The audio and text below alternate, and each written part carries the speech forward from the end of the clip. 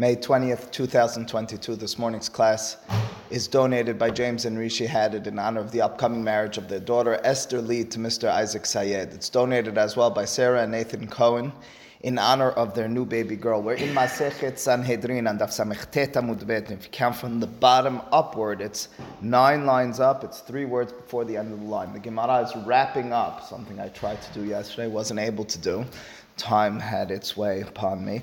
Anyway, the Gemara is wrapping up its discussion, and it's a proof of sorts that in Dorot HaRishonim, in the earlier generations, there was a capability, maybe even a tendency, that men or women were able to become or to bring forth a baby at the age of 8. Now that was relevant to our sugya and discussion that we had earlier, but at this point we just need to finish that conversation with the last and most definitive proof as the Gemara has it. Now the Gemara at no point is suggesting that's the reality today.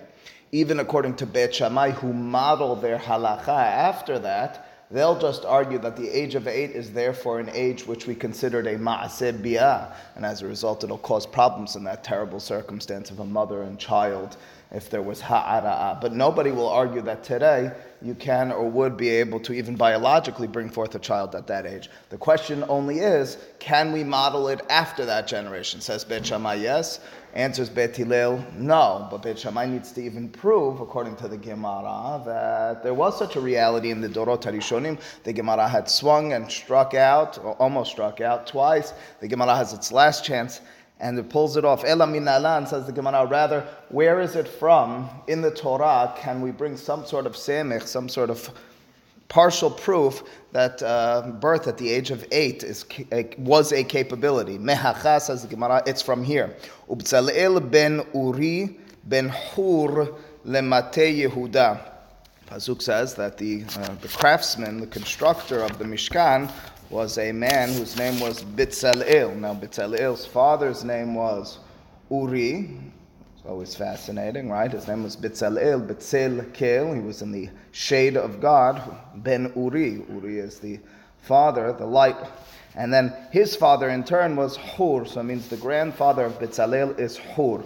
Okay, he's from the tribe of Yehuda. And again, he constructs the Mishkan. Keep that in mind. Briefly, Uchtiv, and then the Pasuk says in Sefer Divrei Hayamim, Vatamot Azuva, who was the wife of Kalev, Vaikach lo Kalev et Efrat, Vateded lo et Hur. So this is interesting. It means that we put the father of Hur is Kalev, right? Kalev is married to a woman, as it states. We'll tell you what the Midrash says in a second. His first wife dies, he gets remarried, and he has a child named Hur, which means that Kalev is the great-grandfather of Bitzalel, who's the son of Uri, who was the son of Hur, who's the son of Kalev. Just very briefly, the Gemara in Masechet Sotah suggests, maybe on Daf Yod, suggests that both Azuva and Efrat are referring to Miriam. According to the Hachamim, Miriam was married to Kalev, but the Pasuk says that she died.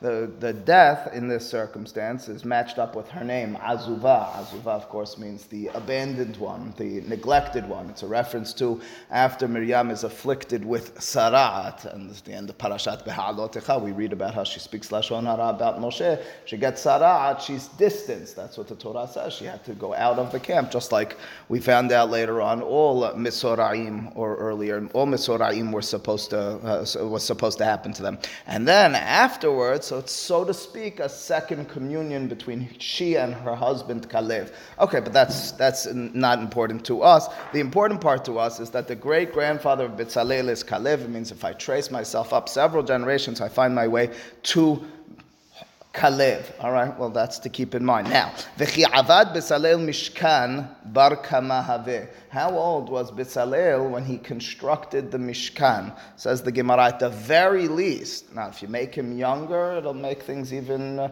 if you make him older, make things even better for our argument. But at the very least, he was bar tlesar. He's at least 13 years old when he constructs the Mishkan. Why is he at least 13 years old when he constructs the Mishkan? Because Pasuk says, Ish mim melachto asher hemma osim.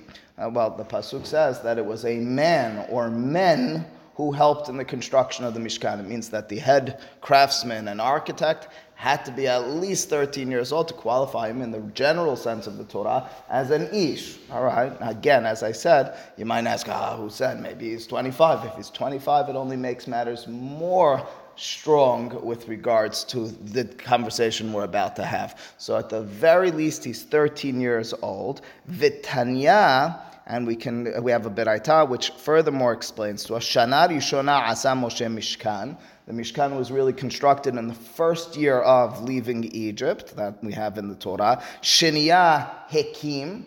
It then has Hakamat HaMishkan at the very beginning of the second year. That's the erection of the Mishkan. Vishalach Meragelim. And the sending out of the spies also takes place, or the scouts takes place in year 2 as well. All right.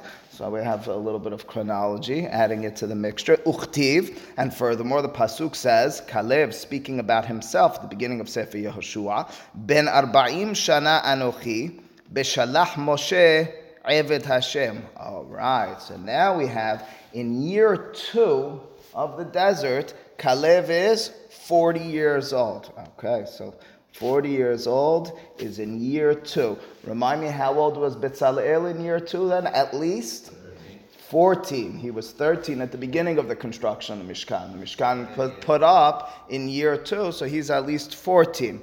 Okay, continues the Gemara. Ve'ata. Okay, and this is Kalev speaking in Sefer Yoshua. Ve'ata hine anochi hayom ben 85 shana. Okay, we're just filling out the pasuk. He's speaking 45 years later. It means 5 years into the entrance of Eretz Yisrael, or 4 years into the entrance of Eretz Yisrael, because he was 40 in year 2. So okay. Anyway, says the Gemara, Kama havya lehu. And so how old was Kalev, again, in year 2? Arba'in, he is 40. Okay, now we want to trace, keep in mind, we want to trace Kalev, and in turn his grandfather and his father, to the year of Bitzalel's birth. Yes, we want to trace that back. So it means if he was 40 in year 2 of the desert, when Bitzalel was 14, the way we're going to find out how old Kalev, the great-grandfather, was, call it at the Milah, or whatever, at the birth of Bitzalel, it's 40 minus 14, which leaves us at 26. Imagine the circumstance. The Milah, you have the great-grandfather walks into the room, and, his voice is still changing. Not really, but he's 26 years old. Dal arbesar dehava Bitzalel. Subtract 14, which is the age of Bitzalel. Pasha lehu, you're left with Esrim veshit. All right, so we have 26 years old at the very most, we'll see in a moment, at the birth of Bitzalel. But it's not really 26, because Dal tarte shaneh ditlata ibure. So yes, he was 26 years old, at the birth, but now I want to subtract as well, and we'll understand why in a second, 2 from that number of 26. Not to trace the age, it certainly was that age at the birth, but to try to determine now how old each of these other men were during the times that they impregnated or had a child together with their wives. So we want to subtract from this number of 26 2, because we estimated yesterday that the general birth period or pregnancy period is 8 months. We're dealing with 3 generations, Kalev to Hur, Hur to Uri, and Uri to Bitzalel. That's 8 times 3 is 24 is 2 years. 2 years, so we're going to do 26 minus 2, brings me to 24. It means I have to divide 24 years between 3 fathers, leading to the generation of Bitzalel. 24 divided by 3 is 8. That means that it appears that each one of these fathers was about 8 years old at the birth of their child. I can't explain this to you in today's biology, certainly. I can tell you that's what the Gemara's final proof is in this context. Says the Gemara, Ishtekach, it then emerges. We find they call Had vehad, each one of these. And who's each one of these? Kalev, Hur, and lastly Uri, the father of Bitzalel, was Bitameh. We switched the taf with a shin. At 8, Olid, they gave birth. That's it. The Gemara rests with that. Of course, you would have the claim that Teddy Chatham made yesterday, and that is, even here, are we to be certain, because sometimes the Torah rounds up numbers. We know that for certain. The Torah says, Arba'im yakennu. You strike him 40 times, and we know that the halakha is it's 39 lashes, the Hachamim tell us. We know b'shiv'im nefesh, there was 70, I'm quoting you, Teddy, good timing, 70 nations who came into Eretz Mitzrayim. If you count it, it's one lash. Of course, the Hachamim give an explanation. Alternatively, some of the Pashtanim say there's a rounding up. The Gemara over here is being very literal in terms of the numbers. That is certainly what it is supposing and dealing with in order to arrive at this number. Ultimately speaking, Morris Benin, if it makes you unhappy, just rest assured it only aids Beit Shammai. You have until Yemot HaMashiach to worry about that. In the meantime, we're Beit Hillel Jews. Anyway, says the Gemara here at the very bottom, Ben velo bat. The Mishnah told us that the Dirasha is Ben sorer umoreh. Quite simply, Ben is a male as opposed to a bat, which is a female. You won't have a bat sorer umoreh, irrespective of the details of what she does, how she does it. You'll never have a daughter, a woman, who will become a bat sorer umoreh. I will assure you again, as Charles pointed out to us early on, that the Gemara coming up, it'll take a few more days to get there, will tell us that there's a major opinion in the Gemara. There was never been sorer umoreh. It happens to be a mahloket, so don't get too nervous about sons either, but at the very least it's impossible. You'll never have a daughter who's a bat sorer umoreh. And we talked about this at the time in the Mishnah. I quoted to you from the Gemara. Says the Gemara, Tanya Amar Bishim'on Bedinhu shetehe bat reuya lihiyot keben sorer umoreh. Bedin, like in Onshin min hadin. Bedin means logically speaking. The word din in the Gemara refers to logic. Logically speaking, a daughter, a woman, a young woman, could or should be like a ben sorer umoreh. Why not? She should be put to death for the same actions. After all, pause for a second, he doesn't spell this out for us. The reason for ben sorer umoreh, we'll read at the top of Daf Ayin Aleph, Amud Aleph, in the eyes of the Hachamim, is if this is the gluttonous, lustful behavior they're exhibiting as a child, the Torah tells us they're going to be so much worse in the future. When it comes to a male in the future, the vision, the fear is they'll be stealing in order to get money to continue their drives for meat and for wine and that sort of activity. When it comes to a woman, says Rabbi Shimon, can you imagine what she might do in the future in order to procure those sorts of foods? When it comes down to it, a woman as opposed to a man, whereas the male, says the Gemara, might have to go and pilfer, might have to steal in order to get the money to buy the meat and wine in the future. We say, let's cut this off before we get to that. A woman, the vision of the Hachamim, has an easier time. She'll be able to be sleeping with men in order to get money. She'll be able to act as a zonah in the future, and as a result, we should fear that she too, if she's acting in such a gluttonous way right now, if this carefree manner to life, and she's now indulging in all this, can you imagine in the future when she needs the money, she might not steal from her father per se, but she'll do something, dare I say it, worse, in sleeping with other men in order to get the money. As a result, shouldn't we have a bat sorer umoreh, says the Gemara, ela gezerah takatubi ben velobat. However, we rest, says Rabbi Shimon, with the pasuk in the Torah. The Torah says ben, we understand it as ben velobat. The logic here is a little difficult, says Rabbi Shimon. We accept it as such. You do have circumstances where we rest without logic. Oftentimes we'll look anyway for the logic. It comes to the famous example, the Mishnah Masechet Berachot, which has the statement of a person who says, Al kan sipor yagi'u rachamecha. If a person says, HaKadosh Baruch Hu, your mercy should come to us, let's say, or should manifest itself like it does, or like we do on kan sipor, which is a reference to the mitzvah of shiluach hakan, of sending away the mother bird. What's the statement? Meshatekinoto, says the Mishnah. You tell that person to be quiet. It's specifically in the context of prayer, if they mention that in terms of God's mercy. Why are we keeping him quiet? You're,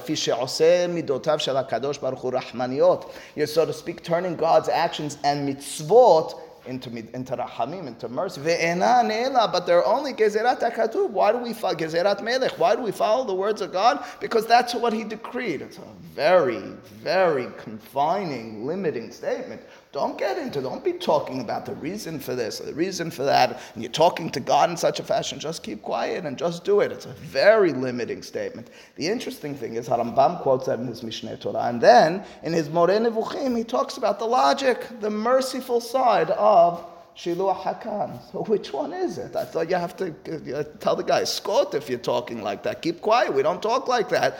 Alternatively, Harambam himself, who's posek l'halakha that way, in his Moreh Nevuchim, searches and seeks out and finds a reason for Shiluach Hakam, which has to do with imbuing human beings with a certain merciful trait. Ramban Nachmani writes so in his commentary to the Torah as well. So there's debates about this. One approach, not one that I subscribe to, is Harambam wrote with two different audiences in mind. His Mishneh Torah for the masses, I got to write what it says in the Mishnah. His Moreh Nevuchim for the scholars, we could be a little bit more daring and audacious. Difficult for me to accept, very difficult. Harambam, we respect as a person who wrote with honesty. Anyone who writes with honesty needs to be clear, needs to be clever in the way that they write, certainly, to get across messages.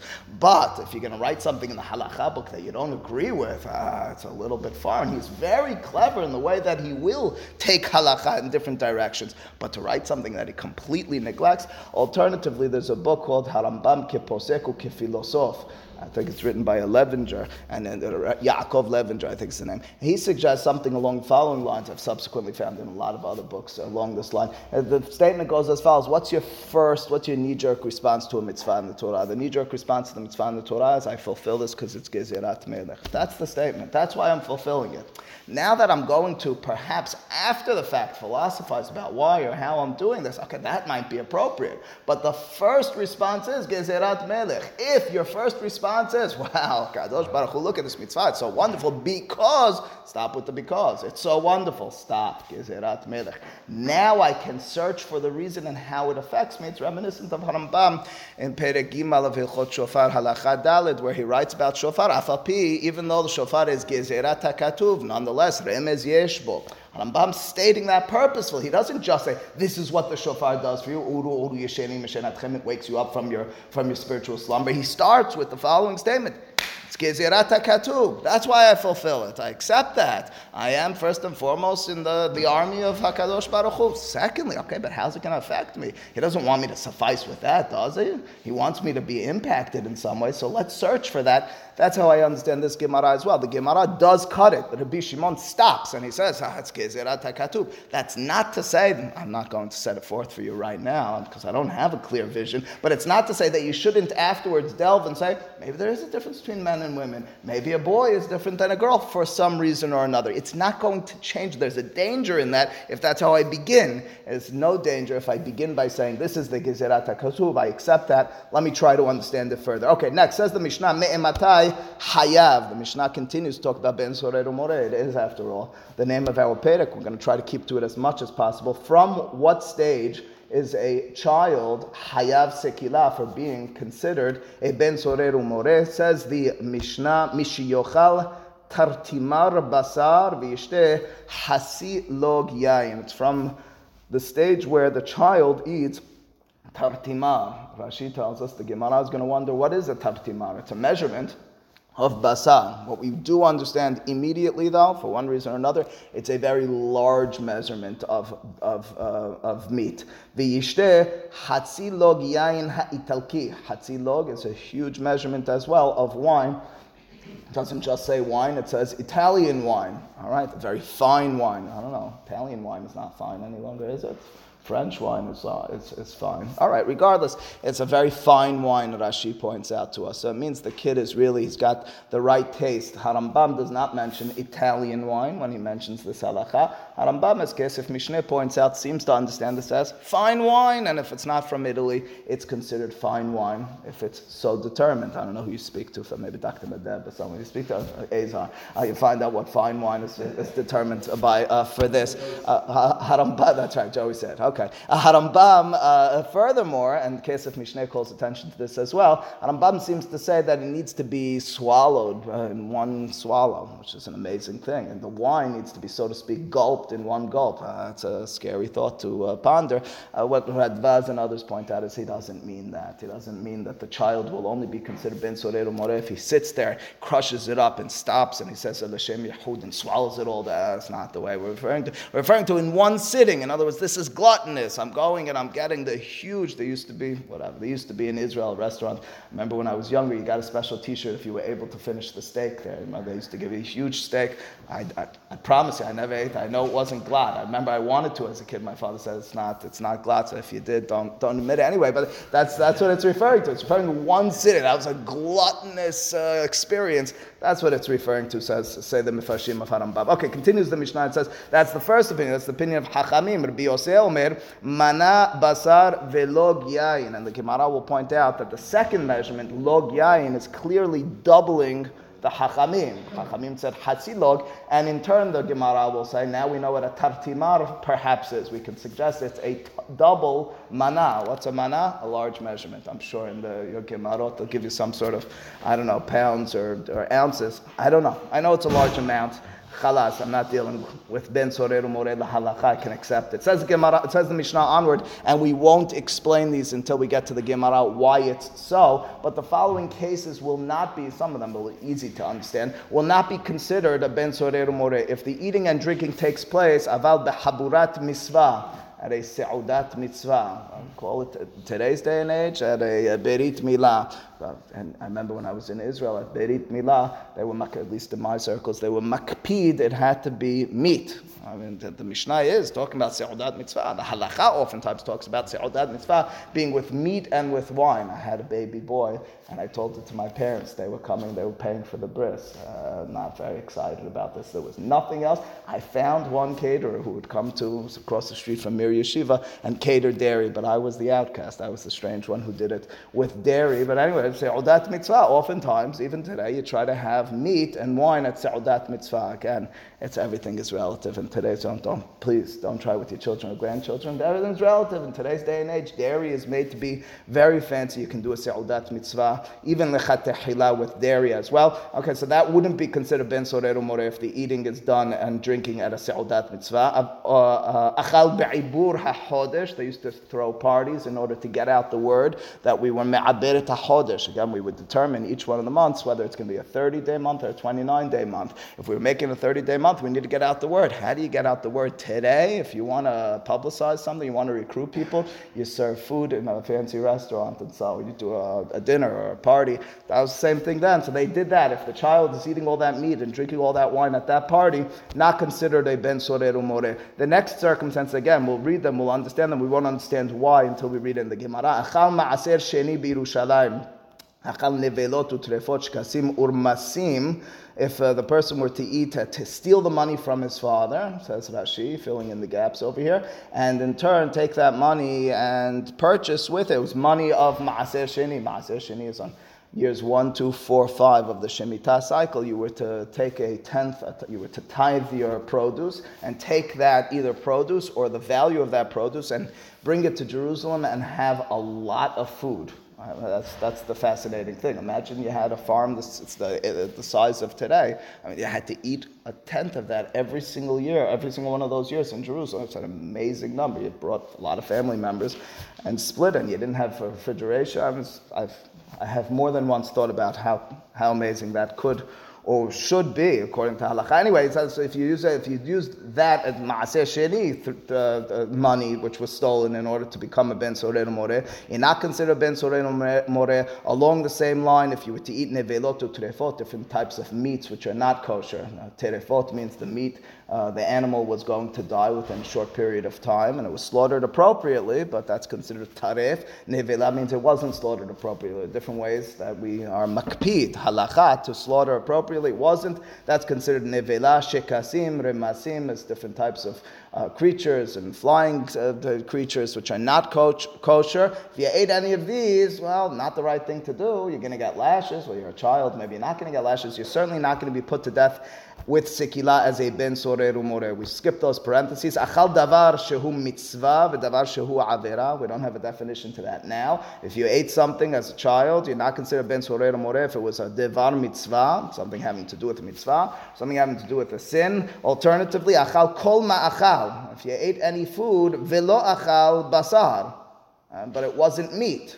Shata kol mashke. You ate any drink, you drank any drink, velo shata yain, but it wasn't wine. But you did it gluttonously. Did you see what the guy did? He sat at the table all day. He went to an all-you-can-eat and he ate out the whole place. Ben sorer umoreh.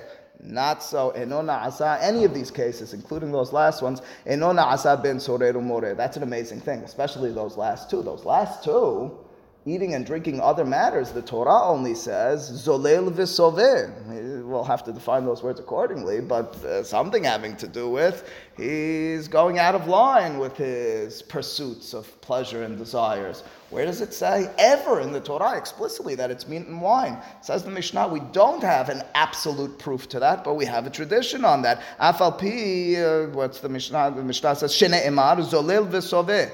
As the pasuk says, this zolel v'soveh afal pi she'en ra'aya ledavar. Even though that's not a full-fledged proof, the Torah says zolel v'soveh. It doesn't say zolel with wine or meat or soveh with wine or meat. Zecher ledavar. We nonetheless have some sort of what we'll call zecher. We have a way of it, the Torah hinting it to us. How so? Because the pasuk in Mishleh, you understand what we're doing. We're comparing a pasuk in Mishleh to define a pasuk in the Torah in Parashat Kiteseh. That's not called a re'ayah, and might be that Shlomo HaMelech in Mishleh is using the words a little bit differently. That's why we don't call it a proof. We call it a zecher shene emar. Listen to the pasuk in Mishleh. Al tihi besoveh yain. There's the word soveh, which we have zolel v'soveh, and it's put together with yain, wine. And the pasuk continues and it says bezolele basar lamo. There's the zolel v'soveh, zolel with basar, soveh with yain. Again, that's not a full-fledged proof. I could use the words in the Torah, as did Shlomo, and I can skew them a little bit. I could use it and share something in a different circumstance. Nonetheless, says the Mishnah, that's the halacha. That would be considered the zecher ladavar. Says the Gemara, Amar bizera tartimar ze eni yodea mahu. What is that tartimar? We said the measurement of meat that the child eats is tartimar basar. Told you in the Mishnah, we don't know what it is. Rashi told us that. We don't know what it is. Says Rabbi Zera, I really don't know what it is, but I can use contextual clues to try to figure it out. Ela mitoch shekafar Rabbi Yosef b'yayin nimtza kofel af bebasar. It says if you followed in the Mishnah, as I pointed out to you, Rabbi Yosef, after the Chachamim said that when it comes to wine, whereas Chachamim said half a log, which is a measurement, Rabbi Yosef said a full log. All right, that was interesting. It means he doubled. That means, look at Rabbi Yosef when he talks about meat and he says it's a mana, which is a measurement. It means a tartimar of the Chachamim beforehand was half a mana. Perhaps, it doesn't need to be like that, but it's a decent proof in terms of context clues. V'nimtza, tartimar perhaps is a hatzi mana. Continues the Gemara and says, Amar Rav Hanan bar Molada. Says Rashi, that was the name of his father, Molada. Whenever there's a strange and name that we don't see often or ever else, Rashi points out that was the name of the father. Amar Rav Huna eno hayav ad sheikach basar bezol v'yochal yayin bezol v'yishteh dichtiv zolel v'soveh. So the statement here of Rav Huna, first logically, which Rashi fills in the gaps on, and then textually, it's not a full-fledged dirasha, it's a semech ladavar. Logically, it works as follows, explains Rashi on our Gemara. He says, this child, if our fear is they're going to become so conditioned to this eating and drinking of these fine meats and fine wine, in the future they're going to come to steal in order to buy it, well, if they're used to, as a child, I don't know, on one sitting, two sittings, they're drinking this wine, which is 15 times the regular value of wine. When they get older, it's hard to imagine, says Rashi, that they're going to steal money in order to buy wine of that value. They realize I have an opportunity right now to have very expensive wine. If that's what they're used to when they're older, they're not going to be able to steal to that extent to get that sort of wine. We don't have that fear. We say they're gluttonous now. They somehow had access to this very fine wine now. When they get older, they're somehow going to have to get out of this habit because they can't continue that wine. Rather, the wine and meat that we refer to is when it was cheaper. It might be fine. Indeed, it is. It does have to be fine. The yain ha'italki, we said, and fine meat we'll see in a moment. But it needs to be that they got it cheap. They got it bizol. And there's a derasha, the zolel in the pasuk. We're reading not only as that gluttonous activity, but rather as milashon zol. Zol refers to cheapness. Continues the Gemara and it says, Ve'amar Rav Hanan bar Molada, Amar Rav Huna, eno hayav ad sheyochal basar hai, v'yishteh yain hai. Says furthermore, you should know, it's only when the meat is raw, that he's used to eating, and the wine is what we call raw as well, meaning it hasn't been diluted at all. Why so?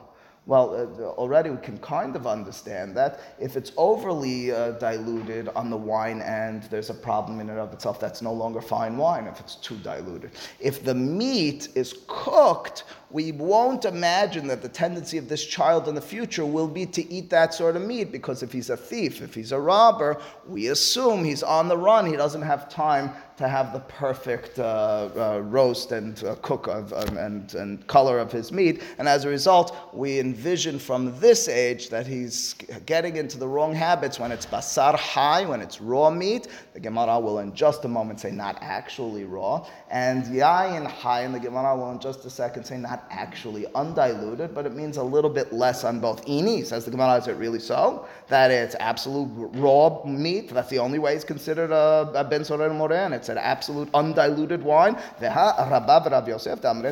we have a statement in unison from Rabbah and Rav Yosef, achal basar hai, if the child is eating raw meat, v'shata yayin hai, enona asa ben sorer more. We have quite the opposite statement. You're not considered ben sorer more, which makes sense. That's not high quality stuff. We're nervous that the child's going to be involved in quality eating, and as a result need to steal for that in the future. If it's undiluted wine, if it's meat which is absolutely raw, it's not what they're going to be involved with. We're not nervous about that. As a result, says the Gemara, it's something in the middle. Amar Avina, yayin hai mazig velo mazig. Basar hai bashil vela bashil kebasar kiba de achle ganve. Says Ravina, instead, what we referred to initially was something in the middle. The statement goes as follows: it needs to be meat which is not fully meat. It's scorched, it appears from the words of Rashi in defining this. What does it mean? Scorched, it means it's on its way to being cooked. It's not fully raw, it's not disgusting, but it's not fully cooked. We imagine this child in the future, the fear is he'll be involved in thievery. He's not going to have time to fully cook it, but he'll initially cook it. Furthermore, the wine can't be fully undiluted wine. We haven't tried it today, I don't think, but it's terrible. It's dangerous perhaps as well, says the Gemara, and therefore it's somewhat diluted, not diluted to the extent that people might generally drink it, but somewhat diluted. Question? If he's involved in thievery but not the wine and meat, he wouldn't be considered... Correct. It's not considered a ben. Yes, You're making the case for this never happening. I understand. Now, he can't and shouldn't be any of those things, but he's not a ben sorer more if he is any of those things. And again, you might then say, so we're wasting space, lo aleinu, in the Torah. The answer to that is we're talking about values, like everything else. We learned all this. The Gemara's lashon will be derosh vekabel sachar, which sounds like it's just for the learning. It's more than just for learning. What they mean in that is you learn it and you derive values even if they're not ever practical. Says the Gemara, Rabba v'Rav Yosef damre tarvayu achal basar maliach v'shata yain migito eno na'asa ben sorer more. This is an interesting statement because it has a little bit of halachic ramifications. We'll see in a moment. Rabba and Rav Yosef, again, in unison stated that if it was basar maliach literally means salted meat. Now, it refers to meat which was left salted for an extended period of time prior to cooking. You needed to salt it a little bit, but this was left out salted a while, and as a result, the quality is down. The quality is not good quality. It's too salty. It's not a skirt steak. It's disgusting. It's overly salted. Shata yain migito. Yain migito is before the fermentation of the grapes, which was turned into wine. It's what we today would refer to as grape juice. That's yain migito, which means the wine from his press.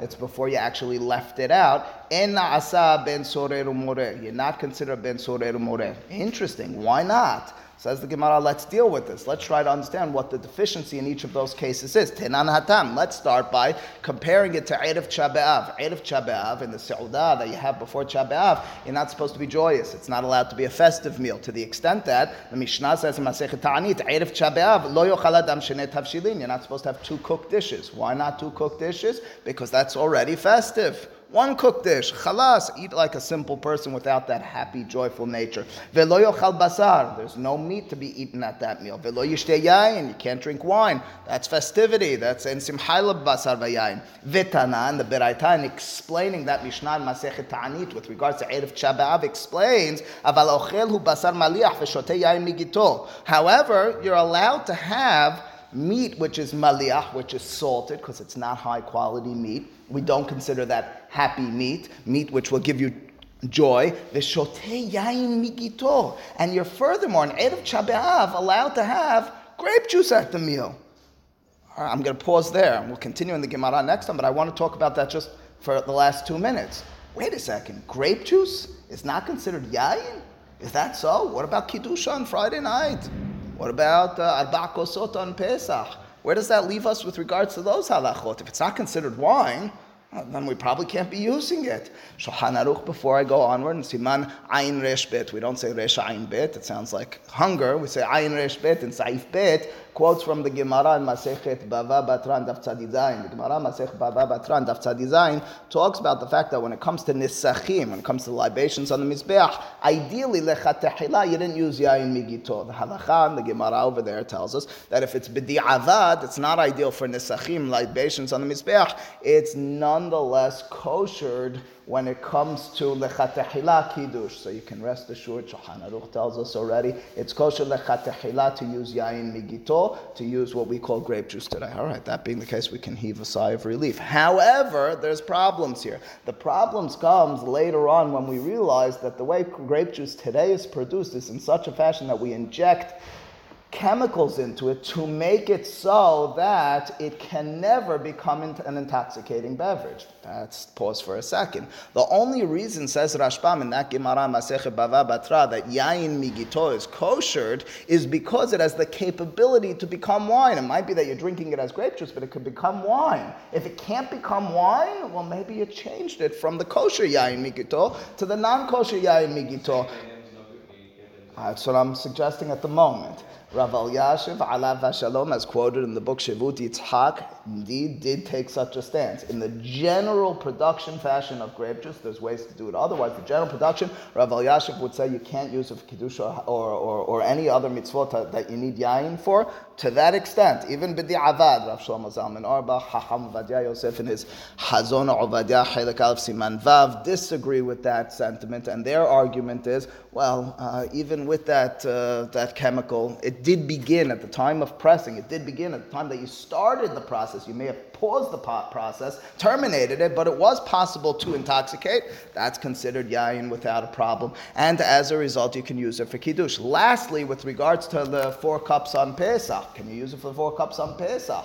Maybe there it's different for some reason or another. Suffice it to say that in the book Orchot Maran, that's the Hanhagot of Chacham Ovadia Yosef, as his son Chacham David records, he says his father would, for as much time as he remembers, use for all cups of wine on Leil Pesach, use grape juice. He had no problem doing so. The argument against doing so is that the Gemara Masechet Pesachim says, 30 seconds. Gemara Masechet Pesachim says that the yayin is supposed to be a way of bringing forth herut. Herut means it's liberating. Perhaps the liberation of the wine is the intoxicating nature. In fact, in the Haggadah Kol Dodi of Rabbi David Feinstein, Alav Hashalom, he quotes from his father, Moshe Feinstein, that for that reason, you're not allowed to use grape juice for the Arba Kosot on Leil Pesach. Well, that being the case, maybe Arba Kosot should be different. The counter-argument, as Chacham Ovadia Yosef has it, as Rabbi Genak of the OU quotes from Rabbi Soloveitchik, is that herut, liberty, need not mean that it's intoxicating. Perhaps it means it's easier for you to drink. And as a result, if you're going to drink the wine,